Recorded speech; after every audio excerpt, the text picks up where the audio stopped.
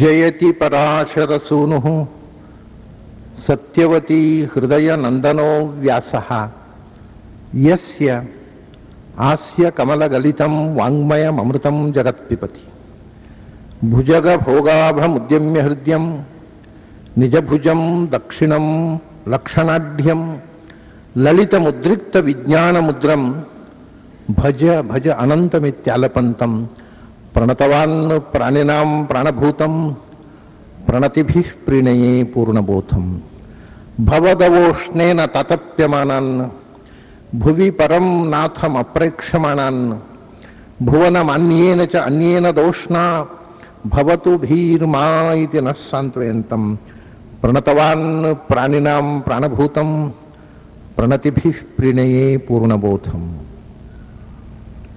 ಪೂಜ್ಯ ಆಷಾಢ ಮಾಸ ಭಗವಂತನಿಗೆ ಬಹಳ ವಿಶೇಷವಾದ ಮಾಸ. ಇವತ್ತು ಶಯನಿ ಏಕಾದಶಿ, ಭಗವಂತನ ದೀಕ್ಷೆ ತೋಡತಕ್ಕಂಥ ದಿವಸ. ಉಡುಪಿಯ ಕೃಷ್ಣ, ಪಂಢರಾಪುರದ ವಿಠ್ಠಲ ಇಬ್ಬರಿಗೂ ಬಹಳ ಪ್ರಿಯವಾದಂಥ ದಿನ ಇವತ್ತು. ಪಂಢರಾಪುರದಲ್ಲಿ ಸುಮಾರು 15ರಿಂದ 18 ಲಕ್ಷ ಜನ ಸೇರ್ತಾರೆ ಇವತ್ತು ವಿಠ್ಠಲನ ದರ್ಶನಕ್ಕೆ. ಕಾರಣ ಏನು ಅಂದರೆ ಅಲ್ಲಿ ಒಂದು ಭಕ್ತರಿಗೆ ಭಾವುಕತೆ. ಅಲ್ಲಿ ವಿಠ್ಠಲನನ್ನು ಮುಟ್ಟಿ, ಯಾರು ಬೇಕಿದ್ದರೂ ವಿಠ್ಠಲನನ್ನು ಮುಟ್ಟಿ ಅವನ ಪಾದಕ್ಕೆ ತಲೆ ಘಟ್ಟಿಸಿ ದರ್ಶನ ಮಾಡಬಹುದು. ಅದು ಎಲ್ಲರಿಗೂ ಸ್ಪೃಶ್ಯ, ಅವನು ಅಸ್ಪೃಶ್ಯ, ಯಾರಿಗೂ ಅಸ್ಪೃಶ್ಯ ಅಲ್ಲ. ಹಾಗಾಗಿ ಅಲ್ಲಿ ಭಾವುಕತೆ ಉದ್ರೇಕಕ್ಕೆ ಹೋಗುತ್ತೆ. ಮಹಾರಾಷ್ಟ್ರದ ವಿಠ್ಠಲ, ಅದು ಅವನು ಮಹಾರಾಷ್ಟ್ರ ವಿಠ್ಠಲ ಅಲ್ಲ, ಮಹಾರಾಷ್ಟ್ರದವನ್ನ ಕನ್ನಡಿ ವಿಠ್ಠಲ ಅಂತ ಹೇಳ್ತಾರೆ. ಕನ್ನಡದ ವಿಠ್ಠಲ ಮಹಾರಾಷ್ಟ್ರದ ಆರಾಧ್ಯ ದೈವ. ನನಗೆ ಭಾಗ್ಯವಶಾತ್ ಆಷಾಢದ ಮೊದಲ ದಿನಗಳಲ್ಲಿ ವಿಠ್ಠಲನ ದರ್ಶನ ಮಾಡಿ ಇಲ್ಲಿ ಬರುವಂಥ ಅವಕಾಶ ಬಂತು. 3 ದಿವಸ ವಿಠ್ಠಲನ ಸನ್ನಿಧಿಯಲ್ಲಿದ್ದೆ. ಅವನು ಆ ವಿಠ್ಠಲ ಒಬ್ಬರು ದಾಸರು ವರ್ಣನೆ ಮಾಡಿದ್ದಾರೆ. ನಮಗೆ ಇಲ್ಲಿ 3 ಸ್ಥಾನಗಳು ದಾಸರಿಗೆ, ನಮ್ಮ ವೈಷ್ಣವ ಸಂತರಿಗೆ: ತಿರುಪತಿ, ಉಡುಪಿ, ವಿಠ್ಠಲ, ಅವನು ಪಂಢರಾಪುರ. 3 ಕಡೆ ಅವರಿಗೆ ಬಹಳ ಮಹತ್ವದ ಸ್ಥಾನ. ಅದಕ್ಕೆ 3 ಕಡೆಯಲ್ಲಿ ಏನು ವಿಶೇಷ ಅಂತ ಒಬ್ಬರು ದಾಸರು, ತಿರುಪತಿ ಶ್ರೀನಿವಾಸ ದುಡ್ಡಿನವ ತಿಮ್ಮಪ್ಪ, ಅವನು ಶ್ರೀಮಂತರವ, ಭಾರಿ ದುಡ್ಡಿನವ ತಿಮ್ಮಪ್ಪ, ದೊಡ್ಡ ಗುಡ್ಡದಿ ನಿಂತ ಅಂತ. ಅವನು ಹಿಲ್ ಸ್ಟೇಷನ್ನಲ್ಲಿ ಅವನ ಕ್ಯಾಂಪಸ್ಸು. ದುಡ್ಡಿನವ ದೊಡ್ಡಪ್ಪ, ದೊಡ್ಡ ಗುಡ್ಡದಿ ನಿಂತ. ಹಾಗಾಗಿ ಬಡವರಿಗೆ ಅವನು ದಕ್ಕಲಿಲ್ಲ. ಉಡುಪಿ ಹೋಗೋಣ ಅಂದರೆ ಕಡಲ ದಡದಲ್ಲಿ ನಿಂತ ಮಡಿವಂತ ಕೃಷ್ಣ. ಇನ್ನು ಭಾರಿ ಮಡಿ ಜಾಸ್ತಿ ಇವನಿಗೆ, ಸ್ವಾಮಿಗಳೇ ಮತ್ತೆ ಯಾರು ಮುಟ್ಟೋ ಹಂಗಿಲ್ಲ, ಭಾರಿ ಮಡಿ ಕೃಷ್ಣ. ಹಾಗಾಗಿ ಅವನು ನಮಗೆ ಸಿಕ್ಕಲಿಲ್ಲ. ಪಂಢರಾಪುರಕ್ಕೆ ಹೋದರೆ ಹೊಡ್ತಾನೆ, ಬಡವರೊಡೆಯನು ನಾನು, ಬನ್ನಿರಿ ಎಲ್ಲರೂ ಎಂದು ಟೊಂಕದೆಲೆ ಕೈ ಇಟ್ಟು ನಿಂತ ಭೂಪತಿ ವಿಠ್ಠಲ. ನಾನು ಯಾರು ಬೇಕಾದ್ರೂ ಬನ್ನಿ, ನನ್ನ ಪಾದ ಮುಟ್ಟಿ ನಮಸ್ಕಾರ ಮಾಡಿ ಅಂತ ನಿಂತು ಬಿಟ್ಟಿದ್ದಾನಂತೆ ವಿಠ್ಠಲ. ಹಾಗಾಗಿ ಎಲ್ಲರೂ ಇಲ್ಲಿ ದರ್ಶನ ಮಾತ್ರ ಮಾಡಿದರೆ ಅಲ್ಲಿ ಸ್ಪರ್ಶನ, ಭಗವಂತನ ಪಾದಸ್ಪರ್ಶ ಆಗುತ್ತೆ ಅಂತ. ಅವರು ಪ್ರತಿಮೆಯನ್ನು ಮುಟ್ಟಿದೆವಂತಲ್ಲ, ವಿಠ್ಠಲನನ್ನು ಮುಟ್ಟಿಬಿಟ್ಟೆ ಅನ್ನೋ ಸಂತೋಷದಿಂದ ಕುಣಿದಾಡ್ತಾರೆ ಅಲ್ಲಿ ಜನ. ಹಾಗೆ ಆ ವಿಠ್ಠಲ ಒಂದು ವಿಶೇಷ ಏನು ಅಂತಂದರೆ, ವಿಠ್ಠಲನನ್ನು, ಪಂಢರಾಪುರದ ವಿಠ್ಠಲನನ್ನು ಸಂಸ್ಕೃತದಲ್ಲಿ ಮೊದಲು ವರ್ಣನೆ ಮಾಡಿದವರು ರಾಜರಾಜೇಶ್ವರ. ಸಂಸ್ಕೃತ ಸಾಹಿತ್ಯದಲ್ಲೇ ಮೊದಲು ಉಲ್ಲೇಖ ಮಾಡಿದವರು ಉಡುಪಿಯ ಪಲಿಮಾನ ಮಠದ ಸ್ವಾಮಿಗಳಾದ ರಾಜರಾಜೇಶ್ವರ ತೀರ್ಥರು ರಾಮ ಸಂದೇಶದಲ್ಲಿ. ಆಮೇಲೆ ವಾದರಾಜರೇ ಹಾಗೂ ಪಾಪಾವಲಿ ಪಾಟನ ಭಟ್ಟೋಪಾಂಗ ಅಂತ ವಿಠ್ಠಲನ ನಮಸ್ಕಾರ ಮಾಡಿದರು. ಇವತ್ತಿಗೂ ಅಲ್ಲಿ ವಿಠ್ಠಲನ ರುಕ್ಮಿಣಿ ಪೂಜೆ ಮಾಡುವಾಗ ಅಂಬಾಂ ತಾಂ ಬಡತೋಸ್ಮಿ ಕೃಷ್ಣರಮಣೀಂ ಲಂಬಾಲಕಾಂ ರುಕ್ಮಿಣಿ ವಾದರಾಜರು ಹೇಳಿದ ಶ್ಲೋಕ ಹೇಳಿಯೇ ಪೂಜೆ ಮಾಡೋದಲ್ಲಿ ಪಂಡ್ರ. ಹೀಗೆ ಒಂದು ವೈಷ್ಣವ ಸಂಪ್ರದಾಯದ ಮತ್ತು ಮಾಧ್ವ ಸಂಪ್ರದಾಯದ ಒಂದು ಪ್ರಭಾವ ಇವತ್ತಿಗೂ ಅಲ್ಲಿ ದಟ್ಟವಾಗಿದೆ. ಅಂಥ ಭಗವಂತನಿಗೆ ಬಹಳ ಪ್ರಿಯವಾದಂಥ ದಿವಸ ಈ ಏಕಾದಶಿ, ಆಷಾಢ ಏಕಾದಶಿ ಅಂದರೆ ಭಗವಂತನಿಗೆ ಬಹಳ ವಿಷ್ಣು ಪ್ರಿಯವಾದಂಥ ದಿನ. ಆ ದಿವಸ ಪದ್ಮಪುರಾಣವನ್ನು, ಅದು ಪದ್ಮಪುರಾಣವು ಬಹಲ ಭಗವಂತನಿಗೆ ಪ್ರಿಯವಾದಂಥ ಒಂದು ವಿಶಿಷ್ಟವಾದ ಪುರಾಣ. ಪುರಾಣಗಳಲ್ಲೇ 2ನೇ ಗಾತ್ರದಲ್ಲಿ 2ನೇ ಪುರಾಣ. ಒಂದು 91,000 ಶ್ಲೋಕಗಳದ್ದು ಸ್ಕಾಂದ ಪುರಾಣ, ನಾವು ಹಿಂದೆ ಅದರ ಸಂಕ್ಷೇಪ ನೋಡಿದ್ದೇವೆ. ಆಮೇಲೆ ಇದು 55,000 ಶ್ಲೋಕಗಳ 2ನೇ ಬೃಹತ್ ಪುರಾಣ. ಅದನ್ನು ಈ ವಿಷ್ಣು ಪ್ರಿಯವಾಗಿರತಕ್ಕಂಥ ಪುರಾಣವನ್ನು ಈ ವಿಷ್ಣು ದಿನದಲ್ಲೇ, ಹರಿದಿನದಲ್ಲೇ ಪ್ರಾರಂಭ ಮಾಡೋಣ ಅಂತ. ಆಮೇಲೆ ಮುಂದೆ ಮತ್ಸ್ಯ ಪುರಾಣ, ಅಗ್ನಿ ಪುರಾಣ ಮುಂದಿನ ಬಾರಿ ನೋಡೋಣ. ಇವತ್ತು ಈ ಶೈನಿ ವಿಷ್ಣು ಪ್ರಿಯವಾದ ಪದ್ಮ ಪುರಾಣದಿಂದ. ಎಲ್ಲವೂ ಭಗವತ್ ಪರವಾಗಿ ಅನುಸಂಧಾನ ಮಾಡಿದರೆ ಎಲ್ಲ ಪುರಾಣವೂ ವಿಷ್ಣು ಪ್ರಿಯವೇ ಅಲ್ಲ ಅಂತ ಅಲ್ಲ. ಆದರೂ ಇದು ವಿಶೇಷವಾಗಿ ಇದರ ಪ್ರಾರಂಭ, ಇದು 55,000 ಶ್ಲೋಕಗಳ ಒಂದು ಪುರಾಣ. ಅದರಲ್ಲಿ ಪ್ರಾಚೀನರು 5 ಖಂಡಗಳು ಅಂತ ಹೇಳ್ತಾರೆ. ಅದು 5 ಖಂಡಗಳು ಅಂತ ಪ್ರಾಚೀನ ಗ್ರಂಥಗಳಲ್ಲಿ ಉಲ್ಲೇಖ ಉಂಟು. ಈಗ ಉಪಲಬ್ಧವಾದ ಪದ್ಮ ಪುರಾಣದಲ್ಲಿ 7 ಖಂಡಗಳಿವೆ. 55,000 ಶ್ಲೋಕ. ಕೆಲವು ಕಡೆ ಪ್ರಿಂಟ್ ಆದ ಪುಸ್ತಕದಲ್ಲಿ 48,000 ಶ್ಲೋಕ ಇದೆ. 2 ವರ್ಷನ್ ಇದೆ. 48,000 ಶ್ಲೋಕದ್ದು ಒಂದು ಪ್ರಿಂಟ್ ಆಗಿದೆ ಪುಣೆಯಲ್ಲಿ. ಆಮೇಲೆ 5 ಖಂಡ ಇದ್ದದ್ದು 7 ಖಂಡ ಅನ್ನೋದು ಮತ್ತೆ ಸೇರಿದ್ದಲ್ಲ. 5 ಖಂಡದಲ್ಲಿ 2 ಉಪಖಂಡಗಳು. ಈಗ ಮೊದಲು ಎತ್ಕೋತಾವ್ರು ಸೃಷ್ಟಿ ಖಂಡ, 2ನೇದ್ದು ಭೂಮಿ ಖಂಡ, 3ನೇದ್ದು ಸ್ವರ್ಗ ಖಂಡ, ಅದರದ್ದು ಉಪಖಂಡ ಬ್ರಹ್ಮಖಂಡ, 4ನೇದ್ದು ಪಾತಾಳ ಖಂಡ, 5ನೇದ್ದು ಉತ್ತರಖಂಡ, ಅದರದ್ದು ಉಪಖಂಡ ಕ್ರಿಯಾಯೋಗ ಸಾರ. ಹೀಗೆ 2 ಉಪಖಂಡಗಳು ಸೇರಿ ಅದನ್ನು 7 ಖಂಡ ಅಂತಾರೆ, ಅಥವಾ 5 ಖಂಡಗಳು ಅಂದರೆ 5 ಪರಿಚ್ಛೇದಗಳು, 5 ಪ್ರಕರಣಗಳಿರ್ತಕ್ಕಂಥ 55,000 ಶ್ಲೋಕಗಳನ್ನು ಒಳಗೊಂಡ ಬಹಳ ಸುಂದರವಾದ ಪುರಾಣ. ಇದರಲ್ಲೂ ಸ್ವಲ್ಪ ಮಟ್ಟಿಗೆ ಕೈವಾಡಗಳು ನಡೆದಿರಬಹುದು, ಕ್ವಚಿತ್ ಗ್ರಂಥಾನ್ ಪ್ರಕ್ಷಿಪಂತಿ. ಆದರೂ ಅನೇಕ ವಿಷಯಗಳು ಪ್ರಾಚೀನ ಇವೆ, ಎಲ್ಲೋ ಅಲ್ಲಿ ಪ್ರಕ್ಷೇಪಗಳು ಆಗಿರ್ತವೆ. ಅದನ್ನು ನಾವು ಸೋಸಿ, ಮುಖ್ಯವಾಗಿ ಈ ಪುರಾಣದ ಪ್ರಾರಂಭವೇ ರೋಮಹರ್ಷಣ, ವೇದವ್ಯಾಸರ ಮಗ. ಅವನು ವೇದವ್ಯಾಸರಿಂದಲೇ ಸಮಸ್ತ ಪುರಾಣಗಳನ್ನು ಅಧ್ಯಯನ ಮಾಡಿ ಅವನ ಮಗ ಉಗ್ರಶ್ರವಸ್ಸಿಗೆ ಹೇಳ್ತಾನೆ, ಅಪ್ಪ ನನಗೆ ವಯಸ್ಸಾಯಿತು, ನೀನಿನ್ನು ಮುಂದುವರಿಸ್ಕೊಂಡು ಹೋಗಬೇಕು ಈ ಪುರಾಣ ಪ್ರವಚನದ ಕಾರ್ಯಕ್ರಮವನ್ನು, ಎಲ್ಲ ಜನಕ್ಕೆ ಮುಟ್ಟಿಸಬೇಕು ವ್ಯಾಸರ ಈ ಸಂದೇಶವನ್ನು ಅಂತ ತನ್ನ ಮಗನ ಹತ್ರ ಹೇಳ್ತಾನೆ. ಅವನು ತಂದೆಯ ಆಜ್ಞೆಯನ್ನು ಒಪ್ಪಿಕೊಂಡು ಶೌನಕಾದಿ ಋಷಿಗಳು ಏನು ಗುರುಕುಲ ನಡೆಸ್ತಿದ್ದರು ನೈಮಿಷಾರಣ್ಯದಲ್ಲಿ, ಅಲ್ಲಿ ಹೋಗ್ತಾರೆ. ಅಲ್ಲಿ ಹೋದ ತಕ್ಷಣ ಶೌನಕಾದಿಗಳು ಇವನನ್ನು ಸ್ವಾಗತ ಮಾಡಿ ನಮಗೆ ಪದ್ಮಪುರಾಣದ ಪ್ರವಚನ ನಡೆಸು ಅಂತ ಹೇಳ್ತಾರೆ. ಅಲ್ಲಿ ಶೌನಕಾದಿಗಳ ಮುಂದೆ ಉಗ್ರಶ್ರವಸ್ಸು ಈ ಪದ್ಮಪುರಾಣವನ್ನು ಪ್ರವಚನ ಮಾಡಿತ್ತು. ಹೀಗೆ ಈ ಪುರಾಣದ ಒಂದು ಪ್ರವೃತ್ತಿ ಪ್ರಾರಂಭ ಅಂತಕ್ಕ ಮಾತು ಪದ್ಮಪುರಾಣದಲ್ಲೇ ಬರುತ್ತೆ. ನಾವು ಆ ಪುರಾಣದಲ್ಲಿ ಬರ್ತಕ್ಕಂಥ ವಿಷಯಾನುಕ್ರಮಣಿಕೆ 55,000 ಶ್ಲೋಕಗಳಲ್ಲಿ ಏನೇನು ಕಥೆಗಳು ಬಂದವು, ಇದನ್ನೆಲ್ಲಕ್ಕಿಂತ ಹೆಚ್ಚು ಅದರಲ್ಲಿ ಬರ್ತಕ್ಕಂಥ ಅಪೂರ್ವ ವಿಷಯಗಳ ಕಡೆಗೆ ಹೆಚ್ಚು ಗಮನ ಕೊಟ್ಟು ನಾನು ಈ ಒಂದು ತಿಂಗಳು ಈ ಪುರಾಣದ ಬಗ್ಗೆ ಅದರಲ್ಲಿ ಬರತಕ್ಕಂಥ ಪ್ರಮೇಯಗಳು ನಮಗೆ ಅದು ಮುಖ್ಯ. ಅನುಸಂಧಾನಕ್ಕೆ ಮತ್ತು ಉಪಾಸನೆಗೆ ಬೇಕಾಗಿರತಕ್ಕಂಥ ಪ್ರಮೇಯಗಳೇನು, ಕಥಾಭಾಗಗಳು ಸುಮಾರಾಗಿ ಎಲ್ಲ ಕಡೆಯೂ ಬರ್ತಾವೆ. ಒಂದೊಂದರಲ್ಲಿ ಒಂದೊಂದು ವಿಶೇಷ ಇರುತ್ತದೆ, ಹೇಳುವ ಅಂಶ ರೀತಿ ಬದಲಾವಣೆ ಇರುತ್ತದೆ. ಆದರೂ ಕಥೆಯ ಭಾಗ ಸಾಮಾನ್ಯ ಎಲ್ಲ ಕಡೆಯೂ ಬರುತ್ತೆ, ಅದು ಒಂದು ಕಡೆ ಇನ್ನೊಂದು ಕಡೆ ರಿಪೀಟ್ ಆಗ್ತಾ ಇರ್ತದೆ. ಆದರೆ ಇದು ಬರತಕ್ಕಂಥ ಅಪೂರ್ವ ಪ್ರಮೇಯಗಳ ಅನುಸಂಧಾನ ಬಹಳ ಮುಖ್ಯ ಅಂತ ಇಟ್ಟುಕೊಂಡು ನಾನು ಪ್ರಮೇಯ ಭಾಗಗಳಿಗೆ ಒತ್ತು ಕೊಟ್ಟು ಪದ್ಮಪುರಾಣದಲ್ಲಿ ಬರ್ತಕ್ಕ ಪ್ರಮೇಯಗಳು ಮೊದಲೇ ಅವರು ಎತ್ಕೋತಾ ಹೇಳ್ತಾರೆ, 3 ಸಂಗತಿ ಬೇಕಪ್ಪ ಜೀವನದಲ್ಲಿ, ಅದು ಇಲ್ಲದೆ ಇದ್ದರೆ ಬದುಕು ಕತ್ತಲು, ಬದುಕಿಗೆ ಕತ್ತಲು ತುಂಬಿದ ಹಾಗೆ. ಯಾವುದೆಲ್ಲ? ಭಾರತಂ ಭಾನುಮಾನ್ ವಿಷ್ಣು ಇದಿನಸ್ಯುರಮೀತ್ರಯ ತತಃ ಅಜ್ಞಾನ ತಮೋಂಧಸ್ಯ ಕಾವಸ್ಥಾ ಜಗತೋ ಭವೇತ್ ಅಂತ ಪ್ರಾರಂಭದಲ್ಲೇ ಇದು 3 ಇಲ್ಲದೆ ಇರ್ತಿದ್ರೆ ಕತ್ತಲ ಕಗ್ಗವಿಯಲ್ಲಿ ಕಣ್ಪಟ್ಟಿ ಕಟ್ಟಿದ ಈ ಜಗತ್ತಿನ ಗತಿಯೇನು? ಯಾವುದು 3? ಒಂದು ಮಹಾಭಾರತ, ವೇದವ್ಯಾಸರು ರಚನೆ ಮಾಡಿದ ಮಹಾಭಾರತ. ಯಾವ ಗ್ರಂಥ ತೆಗೆದರೂ ಭಾರತಂ ಸರ್ವವೇದಾಶ್ಚ ತುಲಾಮಾರು, ಅದಕ್ಕೆ ಸಾಟಿಯಾದ ಗ್ರಂಥ ಇಲ್ಲ. ಮಹಾಭಾರತ ಒಂದು ಬೆಳಕು, ನಂದಾದೀಪ ಅದು. ಮತ್ತೆ 2ನೇದ್ದು ಅದು ಅಧ್ಯಾತ್ಮ, ಒಳಗಿನ ಕಣ್ಣು. ಮಹಾಭಾರತ ಒಳಗಿನ ಬೆಳಕು, ಹೊರಗೆ ಬೆಳಕು ಬೇಕಲ್ಲ, ನಮಗೆ ಓಡಾಡಬೇಕಲ್ಲ. ಭಾನುಮಾನ್ ಸೂರ್ಯ, ಈ 2ನ್ನು ಕೊಟ್ಟವ ನಾರಾಯಣ. ಈ 3 ಬೆಳಕುಗಳು ಇಲ್ಲದೇ ಇದ್ದರೆ ಬದುಕು ಕತ್ತಲೆ ಮನೆ ಅಂತೇಳಿ. ಭಾರತಂ ಭಾನುಮಾನ್ ವಿಷ್ಣು ಇದಿನ ಸ್ಯುಹು ಅಮೀತ್ರಯ, ಈ 3 ಇಲ್ಲದೆ ಇರ್ತಿದ್ರೆ ಜಗತ್ತಿನಲ್ಲಿ ನಮ್ಮನ್ನ ರಕ್ಷಣೆ ಮಾಡತಕ್ಕಂಥ ಪರದೈವವಾದ ನಾರಾಯಣ, ಹೊರ ಜಗತ್ತಿಗೆ ಬೆಳಕು ನೀಡುವ ಸೂರ್ಯ, ಒಳ ಜಗತ್ತಿನ ಸೂರ್ಯ ಭಾರತ ಸೂರ್ಯ, ಇದು 3 ಇಲ್ಲದೆ ಇದ್ದರೆ ತತಃ ಅಜ್ಞಾನ ತಮೋ ಅಂಧಸ್ಯ, ಕುರುಡು ಈ ಜಗತ್ತು, ಒಳಗೂ ಕುರುಡು ಹೊರಗೂ ಕುರುಡು. ಭಾರತ ಇಲ್ಲದಿದ್ದರೆ ಒಳಗಿನ ಬೆಳಕಿಲ್ಲ, ಸೂರ್ಯ ಇಲ್ಲದಿದ್ದರೆ ಹೊರಗಿನ ಪ್ರಪಂಚದ ಬೆಳಕಿಲ್ಲ. ಕತ್ತಲೆಯಲ್ಲಿ ಬದುಕುವ ಈ ಜಗತ್ತಿನ ಅವಸ್ಥೆ ಏನಾಗ್ತಿತ್ತು ಯೋಚಿಸಲಿಕ್ಕೆ ಸಾಧ್ಯ ಇಲ್ಲ ಅಂತಾನೆ ಉಗ್ರಶ್ರವಸ್. ಅಜ್ಞಾನ ತಮೋಂಧಸ್ಯ ಕಾವಸ್ಥಾ ಜಗತೋ ಭವೇತ್. ಅದು ತಮಾಷೆ ಏನು ಅಂದರೆ, ವಿಷ್ಣು ಏನು ಮಾಡಿದ?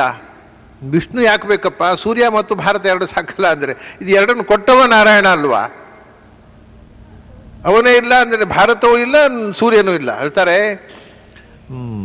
ಕೃಷ್ಣದ್ವೈಪಾಯನಂ ವ್ಯಾಸಂ ವಿದ್ಧಿ ನಾರಾಯಣಂ ಪ್ರಭುಂ ಕೋಹ್ಯನ್ಯ ಪುಂಡರೀಕಾಕ್ಷಾತ್ ಮಹಾಭಾರತ ಕೃದ್ಭವೇತ್. ಇದನ್ನು ಅನೇಕ ಮಂದಿ ಶಾಸ್ತ್ರಗಾರರು ಉಲ್ಲೇಖ ಮಾಡಿದ್ದಾರೆ, ಆಚಾರ್ಯರು ಕೂಡ ಕೋಟ್ ಮಾಡಿದ್ದಾರೆ ತನ್ನ ಗ್ರಂಥಗಳಲ್ಲಿ. ಮಹಾಭಾರತ ಯಾಕೆ ಅಷ್ಟು ಅದ್ಭುತವಾದ ಗ್ರಂಥ ಅಂದರೆ ಕೃಷ್ಣದ್ವೈಪಾಯನಂ ವ್ಯಾಸಂ ವಿದ್ಧಿ ನಾರಾಯಣಂ ಪ್ರಭುಂ. ಯಾರು ರಚಿಸಿದ್ದು ಮಹಾಭಾರತವನ್ನು ನೋಡಿ, ಶುರು ಮಾಡಿದ್ದು ಪದ್ಮಪುರಾಣ, ಅವರು ವರ್ಣನೆ ಮಾಡೋದು ಮಹಾಭಾರತವನ್ನು. ಪದ್ಮಪುರಾಣದ ಪ್ರಾರಂಭದಲ್ಲಿ ಬರುವಂತಹ ಸಂಗತಿಗಳಿವು. ಮಹಾಭಾರತವನ್ನು ಕೊಟ್ಟವನು ಯಾರಪ್ಪ? ಜಗತ್ತಿಗೆ ಸೂರ್ಯನನ್ನು ಕೊಟ್ಟವನು ಯಾರೋ ಅವನೇ ಭಾರತವನ್ನು ಕೊಟ್ಟ. ಕೃಷ್ಣದ್ವೈಪಾಯನರು ವೇದವ್ಯಾಸರು ಮಹಾಭಾರತವನ್ನು ರಚಿಸಿದರು. ಇದು ಎಲ್ಲರಿಗೂ ಗೊತ್ತಿದೆ. ಯಾರು ಹಾಗಂದರೆ ಕೃಷ್ಣದ್ವೈಪಾಯನಂ ವ್ಯಾಸಂ ವಿದ್ಧಿ ನಾರಾಯಣಂ ಪ್ರಭುಂ. ಭಗವಂತ ಸ್ವತಃ ಭೂಮಿಯಲ್ಲಿ ವ್ಯಾಸನಾಗಿ ಬಂದು ರಚನೆ ಮಾಡಿದ್ದಲ್ವ. ಅದರಲ್ಲೂ ಒಂದು ವಿಶೇಷ, ಎಷ್ಟು ಬಾರಿ ಭಗವಂತ ವ್ಯಾಸನಾಗಿ ಅವತರಿಸಿದ್ದಾನೆ? 5 ಬಾರಿ ಅವತರಿಸಿದ್ದಾನೆ ಈ ಮನ್ವಂತರದಲ್ಲಿ. ತೃತೀಯೇ ಸಪ್ತಮೇ ಚೈವ ಷೋಡಶೇ ಪಂಚವಿಂಶಕೆ ಅಷ್ಟಾವಿಂಶೇ ಹೀಗೆ ಕೃಷ್ಣ ಸತ್ಯವತ್ಯಾಂ ಅಜಾಯತಾನ್. 3ನೆಯ ದ್ವಾಪರದಲ್ಲಿ, ಈಗ 28ನೇ ದ್ವಾಪರ, ಇದು ಅಷ್ಟಾವಿಂಶತಿತಮೇ ಕಲಿಗೆ ದ್ವಾಪರ ಕಳೆದು 3ನೇ ದ್ವಾಪರದಲ್ಲಿ, 7ನೇ ದ್ವಾಪರದಲ್ಲಿ, ಆಮೇಲೆ 16ನೇ ದ್ವಾಪರದಲ್ಲಿ, 25ನೇ ದ್ವಾಪರದಲ್ಲಿ ಮತ್ತು 28ನೇ ದ್ವಾಪರ 5 ಬಾರಿ ಭಗವಂತ ವ್ಯಾಸನಾಗಿ ಅವತರಿಸಿದ್ದಾನೆ ಈ ಭೂಮಿಯಲ್ಲಿ. ಒಮ್ಮೆ ಅಲ್ಲ, ಜ್ಞಾನಕ್ಕೋಸ್ಕರ, ಜ್ಞಾನದಾನಕ್ಕೋಸ್ಕರ. ಆದರೆ ನಮ್ಮ ಭಾಗ್ಯ ದೊಡ್ಡದು. ಯಾಕೆಂದರೆ ಆ ಮೊದಲು 4 ಬಾರಿ ವ್ಯಾಸಾಚಾರ್ಯಸ್ತದನ್ಯೇಷು ಅಂತ ವ್ಯಾಸ ಭಗವಂತ ಅವತರಿಸಿ ಯಾರು ವೇದ ವಿಭಾಗ ಮಾಡ್ತಾರೆ ಅವರಿಗೆ ಆಚಾರ್ಯನಾಗಿ ಮಾರ್ಗದರ್ಶನಾಗಿ ನಿಂತು ಬಿಟ್ಟಂತೆ. ತಾನೇನೂ ಮಾಡಲಿಲ್ಲ. ಇಲ್ಲಿ ಹಾಗಲ್ಲ, ತಾನೇ ವೇದ ವಿಭಾಗ ಮಾಡಿ ತಾನೇ ಮಹಾಭಾರತ ರಚನೆ ಮಾಡಿ ಈ 28ನೇ ವ್ಯಾಸಾವತಾರ ಅದ್ಭುತ. ಹಿಂದಿನ ವ್ಯಾಸರೂಪದಲ್ಲಿ ವ್ಯಾಸಾಚಾರ್ಯ ಉಳಿದವರಿಗೆ ಆಚಾರ್ಯನಾಗಿ ಮಾರ್ಗದರ್ಶನ ಮಾಡದ ಹೊರತು ತಾನು ವೇದ ವಿಭಾಗ ಮಾಡಲಿಲ್ಲ, ಬೇರೆಯವರಿಂದ ಮಾಡಿಸಿದ. ಆಯಾ ದ್ವಾಪರಗಳಲ್ಲಿ ಪ್ರತಿ ದ್ವಾಪರದಲ್ಲೂ ವೇದ ವಿಭಾಗ ಮಾಡಿದ ವ್ಯಾಸರಿದ್ದಾರೆ. ಅವರಿಗೆ ಮಾರ್ಗದರ್ಶನ ಮಾತ್ರ ಮಾಡೋದಕ್ಕೋಸ್ಕರ ಭಗವಂತ ಈ ಮೊದಲು 4 ಬಾರಿ ವ್ಯಾಸನಾಗಿ ಅವತರಿಸಿದ್ದ. ಈ 5ನೇ ಅವತಾರದಲ್ಲಿ ತಾನೇ ನಿಂತು ವೇದ ವಿಭಾಗ ಮಾಡಿದ. ಅದಕ್ಕೆ ಪೂರಕವಾಗಿ ಅದ್ಭುತವಾದ ಮಹಾಭಾರತ ಅನ್ನುವ ಜಗತ್ತಿನಲ್ಲೇ ಯಾವ ಕಾಲದಲ್ಲೂ ಹಿಂದಿಲ್ಲ ಮುಂದಿಲ್ಲ ಅಂಥ ಒಂದು ಮೇರುಕೃತಿಯನ್ನು ಜಗತ್ತಿಗೆ ಕೊಟ್ಟ. ಸ್ವಯಂ ಭಗವಂತ ಕೊಟ್ಟದ್ದಪ್ಪ. ಯಾಕೆಂದರೆ ಕೋಹ್ಯನ್ಯ ಪುಂಡರೀಕಾಕ್ಷಾತ್ ಮಹಾಭಾರತ ಕೃದ್ಭವೇತ್. ಸ್ವಯಂ ಭಗವಂತ ಅಲ್ಲದೆ ಇನ್ಯಾರೂ ಮಹಾಭಾರತವನ್ನು ರಚಿಸುವುದು ಸಾಧ್ಯ. ಯಾಕೆಂದರೆ ಸಾಮಾನ್ಯರಿಗೂ ಗೊತ್ತಾಗತ್ತೆ ಅದರ ಒಳಗಿನ ಅಂತರಂಗದ ಅರ್ಥ ಬಿಡಿ, ಮೇಲುನೋಟದ ಅರ್ಥವನ್ನು ನೋಡಿದವರಿಗೂ ಇಡೀ ಮಹಾಭಾರತ ಓದಿದರೆ ಇದನ್ನು ಬರೆದವರ ಜ್ಞಾನ ಎಂಥದು. ಇದು ಸರ್ವಜ್ಞನಾದವನಲ್ಲದೆ ಅಲ್ಪಜ್ಞನು ಇಂಥ ಗ್ರಂಥ ರಚನೆ ಮಾಡುವುದೇ ಸಾಧ್ಯ ಇಲ್ಲ ಅನ್ನೋದು ಮೇಲುನೋಟಕ್ಕೆ ಕಾಣುವ ಸಂಗತಿ. ಅದರ ಅಂತರಂಗದ ಅರ್ಥಗಳನ್ನೆಲ್ಲ ತಿಳಿದು ಬಿಟ್ರೆ, ದಶಾರ್ಥ ಸರ್ವಭಾರತೆ, ಒಂದೊಂದು ಶ್ಲೋಕದ 10 ಅರ್ಥಗಳು ತಿಳಿದರೆ, ವಿಷ್ಣು ಸಹಸ್ರನಾಮದ ಒಂದೊಂದು ನಾಮಕ್ಕೂ 100 ಅರ್ಥ ತಿಳಿದು ಬಿಟ್ರೆ ಆವಾಗ ದಿಗಿಲಾಗಿ ಬಿಡುತ್ತೆ. ಇಷ್ಟಾದರೂ ಅದು ಮುಗಿಯಿತು ಅಂತ ಅಲ್ಲ. ಯಾಕೆಂದರೆ ಅವ್ರು ಹೇಳ್ತಾರೆ ಮಹಾಭಾರತದ ಅರ್ಥ ಪೂರ್ತಿ ಗೊತ್ತು ಭಗವಂತನಿಗೆ ಮಾತ್ರ, ಅವನದ್ದೇ ರಚನೆ ಅದು. ಇನ್ನೊಬ್ಬರಿಗೆ ಹೇಗೆ ತಿಳಿಬೇಕು? ಭಗವಂತನ ಬುದ್ಧಿಯಲ್ಲಿ ಇರತಕ್ಕ ಅನಂತ ವಿಷಯಗಳು ಎಲ್ಲ ಇನ್ನೊಬ್ಬರಿಗೆ ಹೇಗೆ ತಿಳಿಯಬೇಕು? ಅದರಿಂದ ಕೇವಲ ಈಶ್ವರ ದೃಷ್ಟಾರ್ಥಯುಕ್ತ ಮಹಾಭಾರತ ಸಂಹಿತಾಂ ಅಂತ ಆಚಾರ್ಯ ಹೇಳ್ತಾರೆ. ಭಗವಂತನಿಗೆ ಮಾತ್ರ ತಿಳಿಯುವ ಅರ್ಥಗಳಿವೆ. ಅದರಲ್ಲಿ ಏನು ಮಾಡಿದರೂ ನಮಗೆ ತಿಳಿಯದಂಥ ಅನೇಕ ರಹಸ್ಯ ಅರ್ಥಗಳು. ಅದು ಬಿಟ್ಟರೂ ಅದರಲ್ಲಿ ಕಾಣುವ ಅರ್ಥಗಳನ್ನು ಅಷ್ಟೇ ಕಂಡುಕೊಂಡಾಗಲೂ ದಿಗಿಲಾಗುವಂಥ ಜಗತ್ತಿನಲ್ಲೇ ಸಾಟಿ ಇಲ್ಲದ ಒಂದು ಅದ್ಭುತ ಗ್ರಂಥ. ಅಂಥ ಗ್ರಂಥ ಈ ದೇಶದಲ್ಲಿ ಇದೆ. ನಾವು ಈ ದೇಶದ ಪ್ರಜೆಗಳು ಇಂಥ ಒಂದು ಅದ್ಭುತ ಗ್ರಂಥ ಈ ದೇಶದಲ್ಲಿ ನಿರ್ಮಾಣ ಆಗಿದೆ ಅನ್ನೋದು ಗೊತ್ತಿಲ್ಲದೆ ಆರಾಮಾಗಿ ಬದುಕ್ತಾ ಇದ್ದೇವಲ್ಲ. ಇದಕ್ಕಿಂತ ದೊಡ್ಡ ಅದ್ಭುತ ಏನು? ವೇದವ್ಯಾಸರು ಮಹಾಭಾರತ ರಚನೆ ಮಾಡಿದ ಅದ್ಭುತ ಅಲ್ಲ, ಅಂಥ ಗ್ರಂಥ ಇದ್ದು ಅದರ ಬಗ್ಗೆ ತಲೆ ಕೆಡಿಸಿಕೊಳ್ಳದೆ ಹಾಯಾಗಿ ನಾವು ಬದುಕಿದ್ದೇವಲ್ಲ, ಅದು ನಿಜವಾದ ದೊಡ್ಡ ಅದ್ಭುತ. ಅದರ ಮಹತ್ವದ ಅರಿವಿಲ್ಲದೆ ಅಂಥ ಒಂದು ಗ್ರಂಥ ಜಗತ್ತಿನಲ್ಲಿ ಎಲ್ಲಿಯೂ ಇಲ್ಲದ ಒಂದು ಅಪೂರ್ವ ಗ್ರಂಥ ನಮ್ಮ ದೇಶದಲ್ಲಿ ಇದೆ ಅನ್ನೋ ಹೆಮ್ಮೆಯೂ ಇಲ್ಲದೆ ನಾವು ಬದುಕ್ತಾ ಇದ್ದೇವಲ್ಲ. ಅದನ್ನು ಹೇಳ್ತಾರೆ ಕೋಹ್ಯನ್ಯ, ಸ್ವಯಂ ಭಗವಂತ ಅಲ್ಲದೆ ಯಾವ ಮನುಷ್ಯನಾದರೂ ಮಹಾಭಾರತ ರಚನೆ ಮಾಡಬಹುದ ಸಾಧ್ಯತೆ ಇದೆಯೋ? ಅದರಿಂದ ತಮಾಷೆ ಏನು ಗೊತ್ತುಂಟ, ಈ ಮಾಡರ್ನ್ ಕ್ರಿಟಿಕ್ಸ್ ಇದ್ದಾರಲ್ಲ, ಈ ಪಾಶ್ಚಾತ್ಯರ ಪ್ರಭಾವದಿಂದ ಭಾರತೀಯ ಸಾಹಿತ್ಯದ ವಿಮರ್ಶೆ ಮಾಡೋರು, ಅವರು ಏನು ಬರೀತಾರೆ ಅಂದರೆ, ಒಬ್ಬರು ವಿಮರ್ಶಕರು ಬರೆದದ್ದನ್ನು ಓದಿದ್ದೆ ನಾನು ಹಿಂದೆ. ಮಹಾಭಾರತದಂಥ ಕೃತಿಯನ್ನು ಒಬ್ಬ ಮನುಷ್ಯ ಒಂದು ಜೀವನದಲ್ಲಿ ಬರೆಯೋದು ಸಾಧ್ಯ ಇಲ್ಲ. ಆದ್ದರಿಂದ ಅದು ಅನೇಕ ಜನರು ಬರೋದು ಒಟ್ಟು ಸೇರಿಸಿರಬೇಕು ಅಂತ. ಅವನು ಅಷ್ಟು ಒಪ್ಕೊಂಡ, ಒಬ್ಬ ಮನುಷ್ಯ ಒಂದು ಜೀವನದಲ್ಲಿ ಮಹಾಭಾರತ ಬರೆಯೋದು ಸಾಧ್ಯ ಇಲ್ಲ. ಆದ್ದರಿಂದ ಅನೇಕ ಮಂದಿ ಕಾಲಕ್ಕೆ ಬರೆದು ಆ್ಯಡ್ ಆಗಿ ಕಡೆಗೆ ಇಷ್ಟು ದೊಡ್ಡ ಗ್ರಂಥ ಆಯಿತು. ಇದು ಒಬ್ಬ ವೇದವ್ಯಾಸ ಬರೆದದ್ದಲ್ಲ ಅಂತ. ಯಾಕೆಂದರೆ ಒಬ್ಬ ಮನುಷ್ಯ ಬರೆಯೋದು ಸಾಧ್ಯ, ಅಷ್ಟು ಒಪ್ಪಿದ್ರು ಅವರು ಕೂಡ. ಒಬ್ಬ ಮನುಷ್ಯ ಈ ಗ್ರಂಥವನ್ನು ರಚಿಸುವುದು ಸಾಧ್ಯ ಇಲ್ಲ ಅನ್ನೋ ಮಾತು ಎಲ್ಲರಿಗೂ ಒಪ್ಪಿಗೆ. ಆದ್ದರಿಂದ ಪ್ರಾಚೀನರು ಹೇಳಿದರು, ಇದು ಒಬ್ಬ ಮನುಷ್ಯ ಬರೆದದ್ದಲ್ಲ, ಒಬ್ಬ ಭಗವಂತ ಬರೆದದ್ದು. ಕೋಹ್ಯನ್ಯ ಪುಂಡರೀಕಾಕ್ಷಾತ್ ಮಹಾಭಾರತ ಕೃದ್ಭವೇತ್. ಆಮೇಲೆ ಮಹಾಭಾರತವನ್ನು ರಚನೆ ಮಾಡಿದ್ರು, ಅಲ್ಲಿಗೆ ಮುಗಿಯಿತು ವೇದವ್ಯಾಸರ ಕೊಡುಗೆ ಇಲ್ಲ. ಮತ್ತೆ ತದೇಕತ್ರ 4,00,000 ಸಂಕ್ಷೇಪೇಣ ನಿವೇಶಿತಂ. ಮಹಾಭಾರತ 1,00,000 ಶ್ಲೋಕದಲ್ಲಿ ಹೇಳಿರತಕ್ಕಂಥ ಸಂದೇಶವನ್ನು ಮತ್ತೆ ಮತ್ತಷ್ಟು ವಿವರವಾಗಿ ಬಹುಮುಖದಿಂದ ತಿಳಿಯುವುದಕ್ಕೋಸ್ಕರ 18 ಪುರಾಣಗಳನ್ನು ರಚನೆ ಮಾಡಿದರಂತೆ. ತದೇಕತ್ರ 4,00,000 ತದೇವ ಅತ್ರ 4,00,000.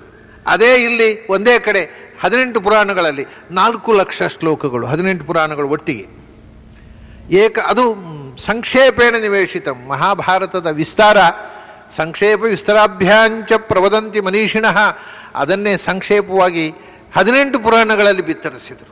ಆ 18 ಪುರಾಣಗಳಲ್ಲಿ ಪ್ರವಕ್ಷ್ಯಾಮಿ ಮಹಾಪುಣ್ಯಂ ಪುರಾಣಂ ಪದ್ಮ ಸಂಹಿತಂ. ಆ 18 ಪುರಾಣಗಳಲ್ಲಿ ಅತ್ಯಂತ ಪುಣ್ಯಕರವಾಗಿರತಕ್ಕ ಒಂದು ಪುರಾಣ ಪದ್ಮ. ಅದನ್ನು ನಾನು ನಿಮಗೆ ಹೇಳ್ತೇನೆ ಅಂತ ಇದು ಪ್ರಸ್ತಾವನೆ.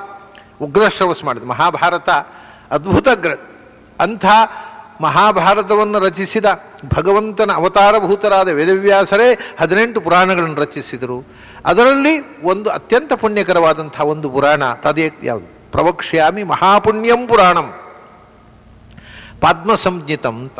ಅಂದರೆ ಚತುರ್ಮುಖ ಬ್ರಹ್ಮ, ಅವನು 100 ವರ್ಷ ಆಯುಸ್ಸು, ಅವನು ಒಂದೊಂದು ದಿನವೂ ಒಂದೊಂದು ಕಲ್ಪ ಅಂತ. ಅವನು 432 ಕೋಟಿ ದಿವಸ ಹಗಲು, ಅದು ಒಂದು ಕಲ್ಪ. ಹಾಗೆ ಹಿಂದೆ 50 ವರ್ಷ ಆಯ್ತು ಅವನಿಗೆ. 50 ವರ್ಷ ಅದು ಒಂದು ಪೂರ್ವಾರ್ಧ, ಪರಾರ್ಧ. ಅದು ಪರದ ಪೂರ್ವಾರ್ಧ, ಪರಾರ್ಧ, ಮತ್ತೆ ಉತ್ತರಾರ್ಧ, ಪರಾರ್ಧ.